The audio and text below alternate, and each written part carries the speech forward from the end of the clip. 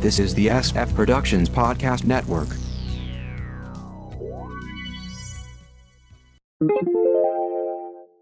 The Kinescope Initiative, Episode 115. A sitcom review in chronological order.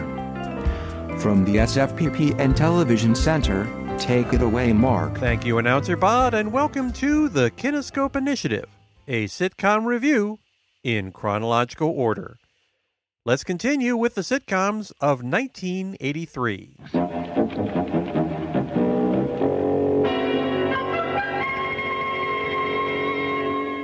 At Ease premiered on ABC on March 4th, 1983 at 8:30 p.m.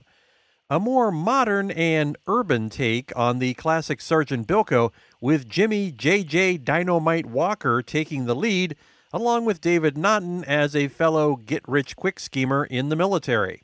Roger Bowen plays the exasperated colonel, Richard Jekyll, a by-the-book major, with John Weiner as his snitch.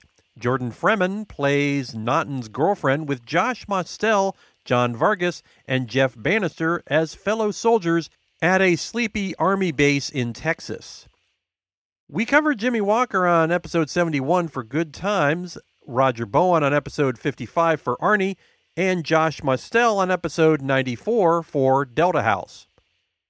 David Naughton hit the big time in commercials as the lead in a long series for Dr. Pepper. I'm a pepper, she's a pepper, he's a pepper, we're a pepper. He then got the lead on Makin' It, a disco show which had a theme that hit the Billboard Top 10. He would later be a regular or recur on My Sister Sam, Turbocharged Thunderbirds, voice work, and Granite Flats. He may be best known as the lead in An American Werewolf in London, which lost him the Dr. Pepper gig due to his nudity in the film. Naughton also spent some time on Broadway in Da and Hamlet. Richard Jekyll had a long career as a character actor with 193 IMDb credits. He started as a mailboy at the Fox studio and later became a mainstay in westerns and war films. He also spent some time in the Merchant Marines. Sands of Iwo Jima, The Gunfighter, Come Back Little Sheba, 3:10 for Yuma, 4 for Texas, The Dirty Dozen, Sometimes a Great Notion, earning an Oscar nom, Walking Tall Part 2, Airplane 2, the sequel, and Starman. Jekyll recurred or was a regular on Matinee Theater, Frontier Circus, Banyan, Firehouse, Gunsmoke, Salvage 1, Spencer for Hire, and Baywatch. He passed in 1997. Jordan Freeman recurred on Romance Theater and The New Adam 12. John Vargas's father was killed in Laos during the Vietnam War. John attended Carnegie Mellon, the first Puerto Rican to graduate from the drama department. He moved into films, Star Trek II: The Wrath of Khan, Wildcats, Primary Colors, and Zoolander. Vargas would also do television, Santa Barbara, DEA, Silk Stockings, and a lot of guest spots. Jeff Bannister recurred earlier on The White Shadow. At Ease only made it to 14 episodes. Jimmy Walker would go on to Bustin' Loose, as well as some guest spots, then return to radio work. The show's creator did a little better after switching from TV to film, John Hughes. He did a great job burying this, could not even find the opening theme online.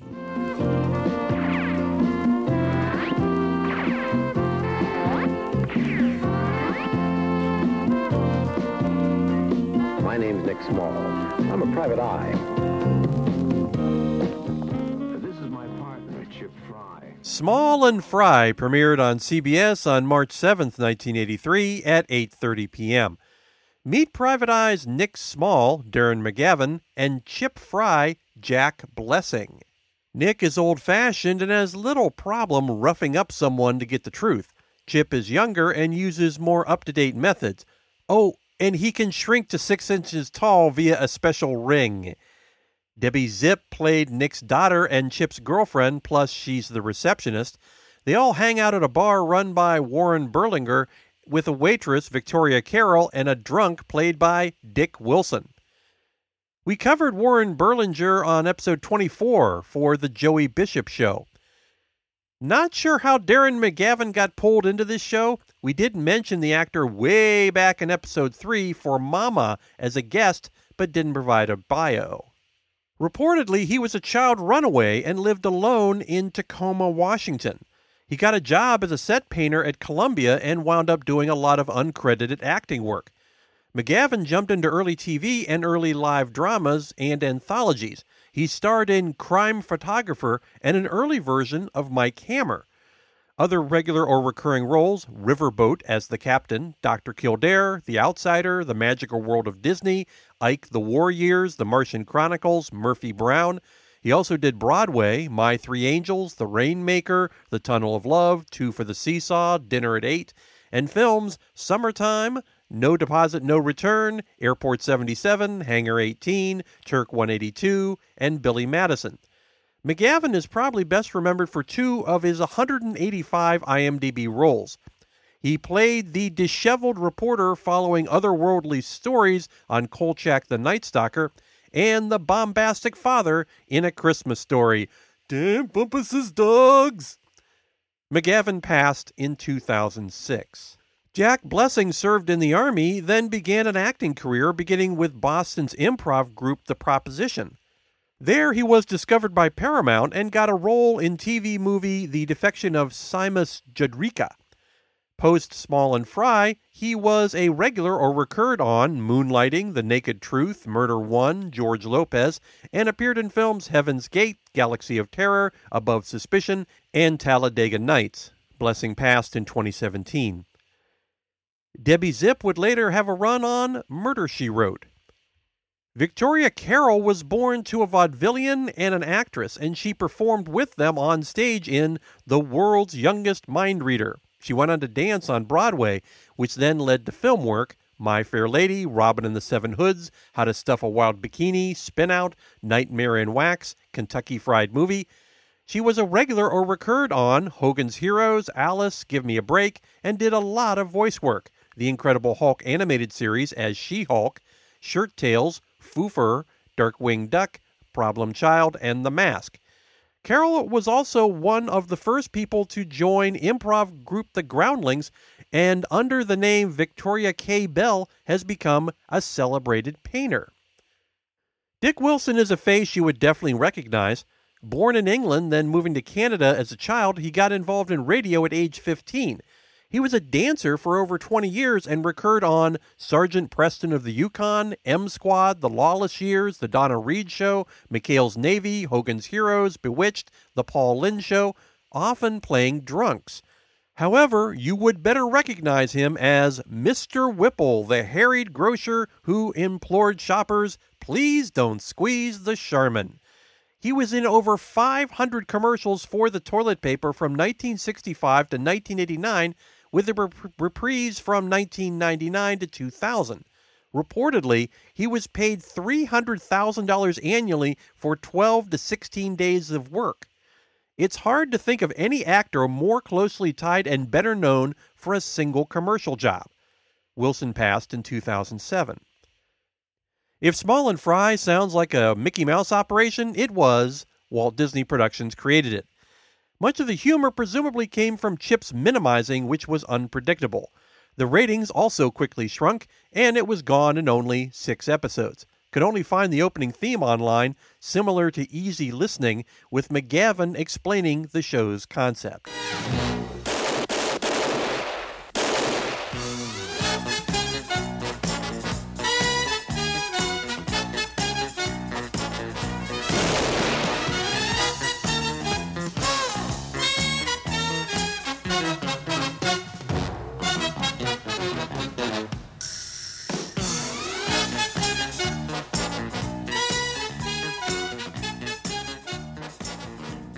Ace Crawford, Private Eye, premiered on CBS on March 15, 1983, at 8 p.m.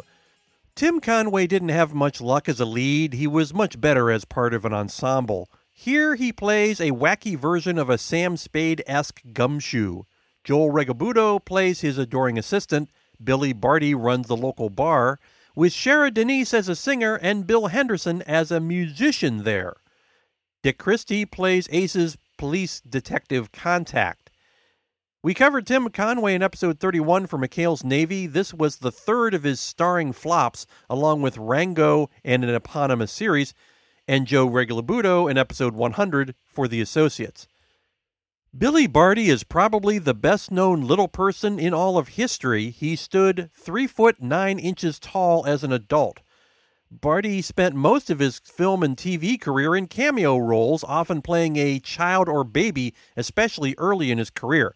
Some highlights: a series of shorts with Mickey Rooney called Mickey McGuire, Gold Diggers of 1933, Bride of Frankenstein, A Midsummer Night's Dream, The MST'd The Undead, Wonton Ton, The Dog Who Saved Hollywood, Foul Play, Under the Rainbow, Legend, Willow, UHF, and Radioland Murders. Shockingly, he was not in The Wizard of Oz. In fact, his IMDb shows a break between 1937 and 1946. Oz premiered in 1939. And he was a regular or recurred on The Spike Jones Show, Club Oasis, Peter Gunn, The Red Skelton Hour, and voice work on Wildfire. Just some of his 212 IMDb credits. Barty joined the Sid and Marty Krofft troupe for The Bugaloos, Sigmund and the Sea Monster, the title role, and Dr. Shrinker. He founded Little People of America in 1957 with 6,800 members today. In 1989, he was part of a syndicated variety show starring little people called Short Ribs, which he would later be sued for lack of payment. He considered it the most publicity he ever got. Barty passed in 2000. Shara Denise had a recurring role on Columbo, which makes sense since she was Peter Falk's second wife. She also appeared in films Risky Business and Baby Boom.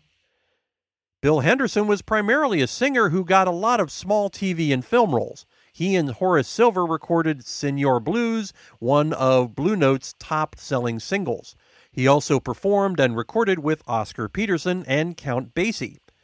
His acting streak started in the 70s with films Silver Streak, Continental Divide, Fletch, Clue, City Slickers, and Lethal Weapon 4, with regular or recurring roles on Harry-O and Dreams.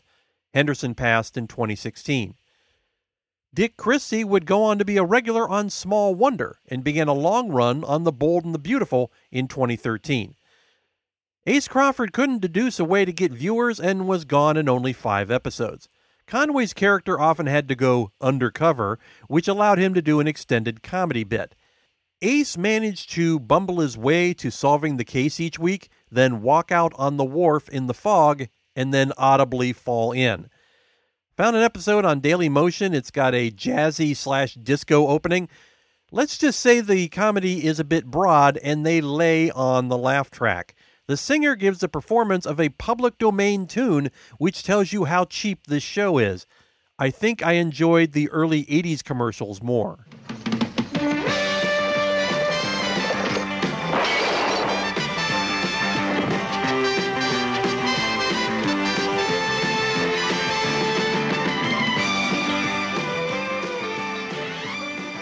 Gunshy premiered on CBS on March 15, 1983 at 8:30 p.m., a sitcom from Disney based on the Apple Dumpling Gang movie series, which begs the question, why not just call it the Apple Dumpling Gang?